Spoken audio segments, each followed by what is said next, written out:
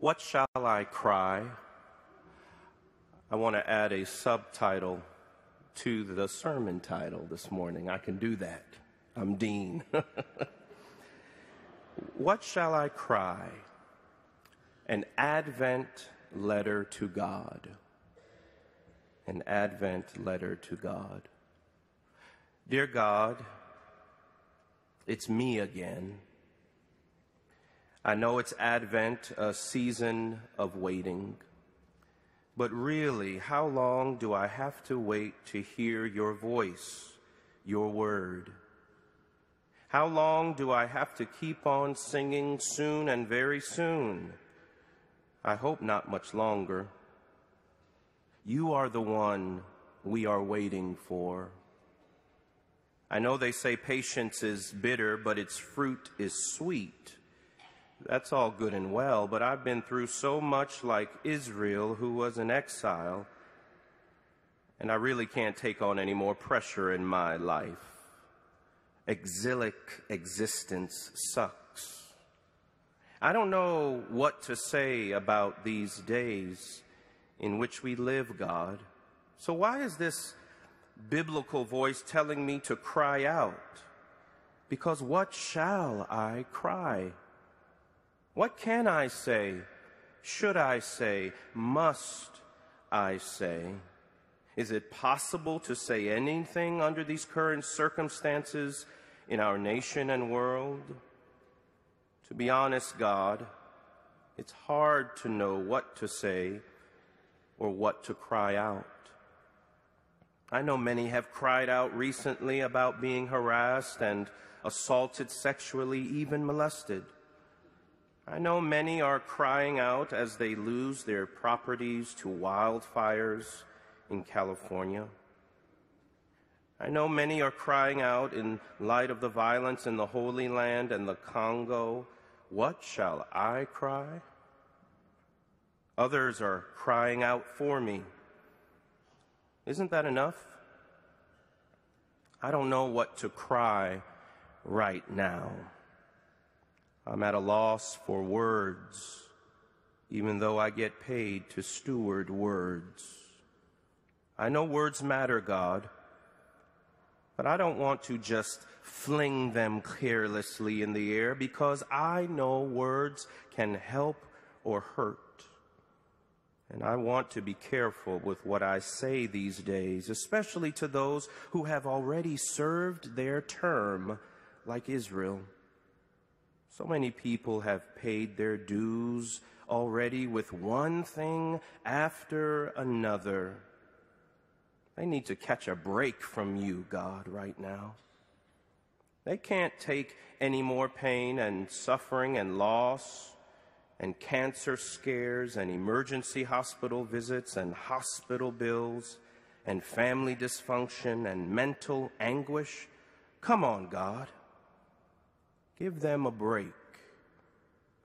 Give us a break. I mean, can't we just skip over Advent and get to Rudolph the Red-Nosed Reindeer and have a jolly, jolly Christmas?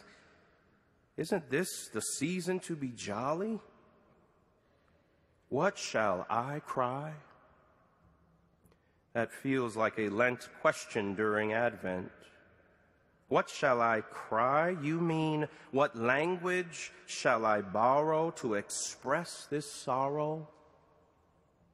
I don't think you want to hear what I have to say, whether it be a two-letter, three-letter, or four-letter word. I know you can handle it, but I'm speechless.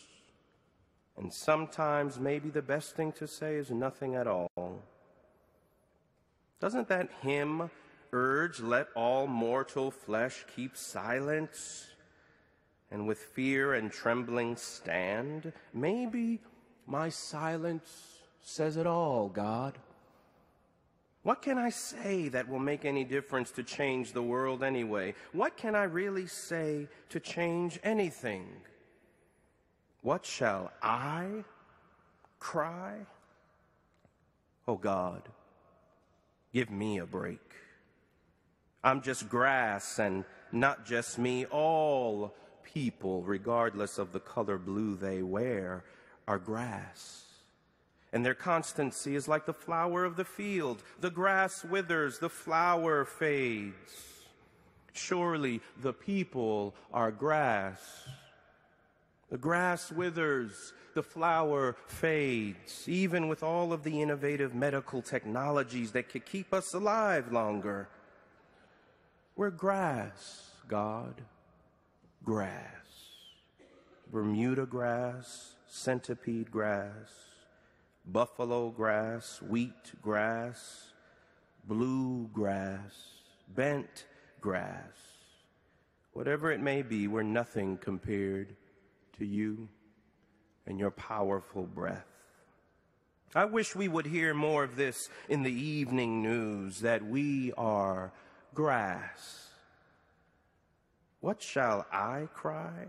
Me? Maybe part of the problem. Maybe that's part of the problem in the world. We want to do all of the talking and never listen. We want our words to fan the flames and fly high, but they too will die.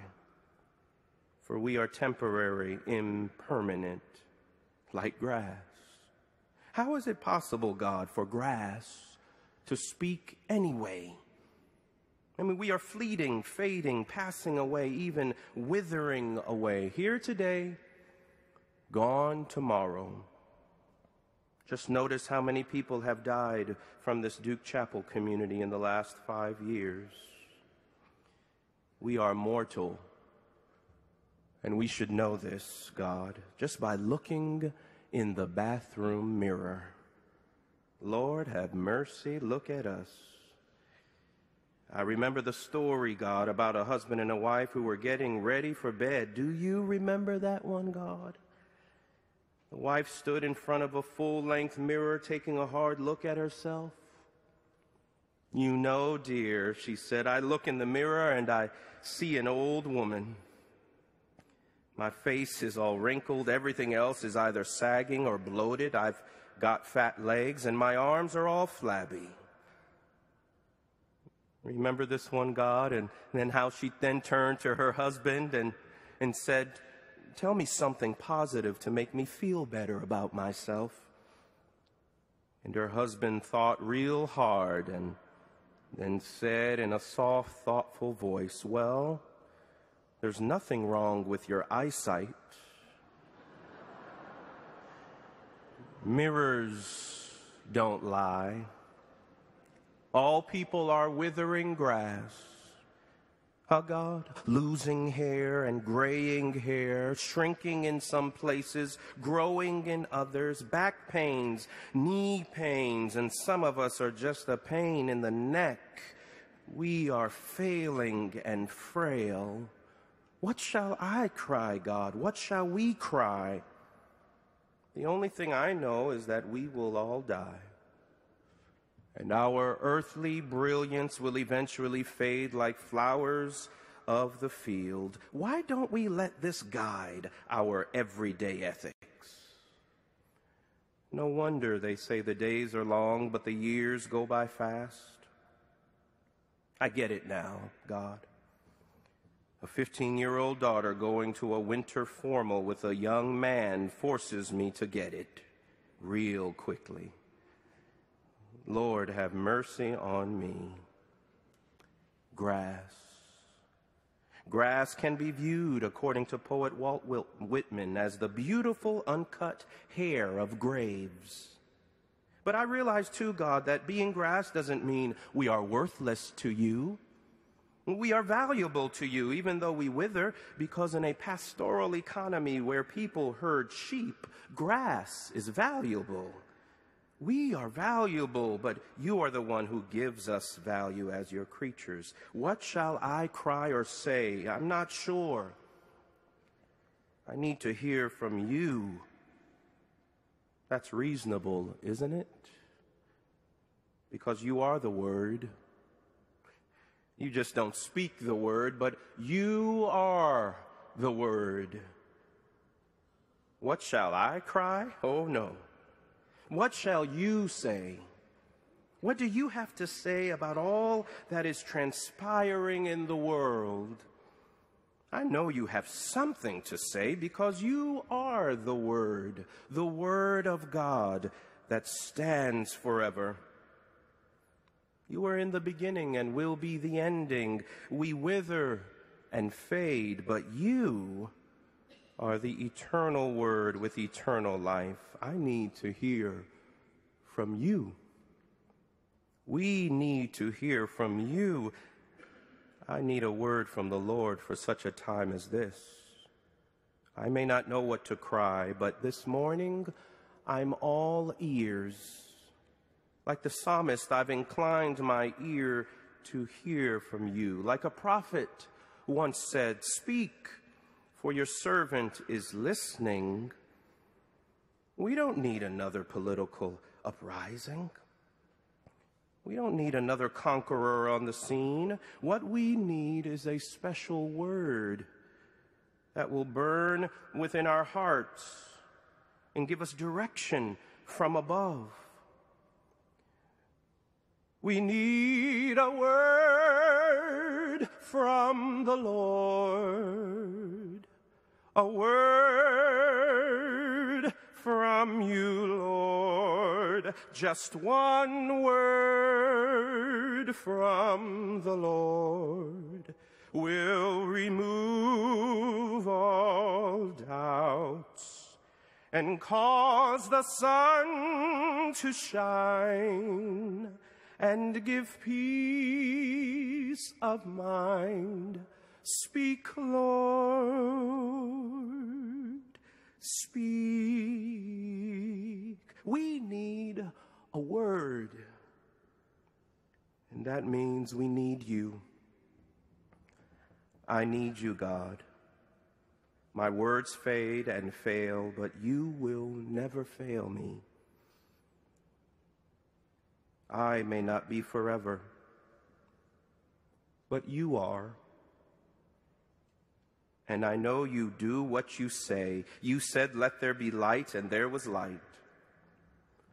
So when you say comfort, oh, comfort my people, there will be comfort even now, this morning, for your word became flesh. That means I not only hear your word, but can see your word at the communion table. Lord of lords in human vesture, in the body and the blood, he will give to all the faithful his own self for heavenly food. I see your word. This is my body broken for you. This is my blood poured out for you. Your word is heavenly food, comfort food, the bread of life. What shall I cry? I don't know. I can listen to your word all day long, because like a rose trampled on the ground, you took the fall and thought of me. You became one of us and withered, but eventually won the victory. So now your resurrection word stands forever and is exactly what we need today. At least I know I need it, because I need you. So feed us, your flock, like a shepherd.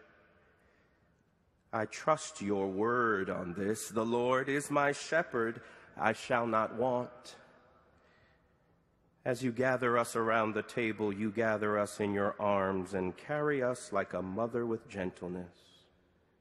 I know that I'm still grass, but you are the gardener who gently cares for me by your fertilizing word that is the same yesterday, today, and forever. What you told Israel is still valid for us.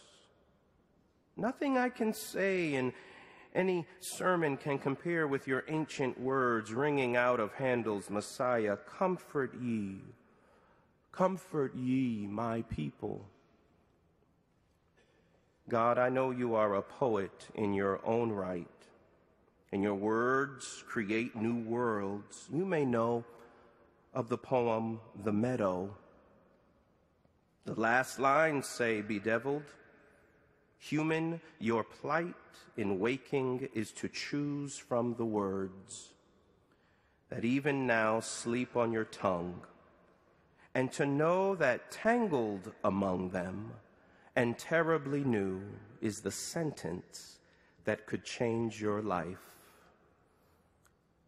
Even as we witness the decay of human language in society, I choose you, the eternal word, as my word. Excuse me, God, for a moment, and let me now tell your overhearing children a sentence from your word that can change their life and changed my life. A sentence that reminds me what I should cry in these days. Friends, you don't have to wait any longer. Like the prophet said, here is your God. Here is your God. And that should change your life. I know it's changed mine. Thank you, God, for listening to me, for listening to grass, with love for your everlasting word heard and seen in Jesus Christ. Sincerely, your child, Luke.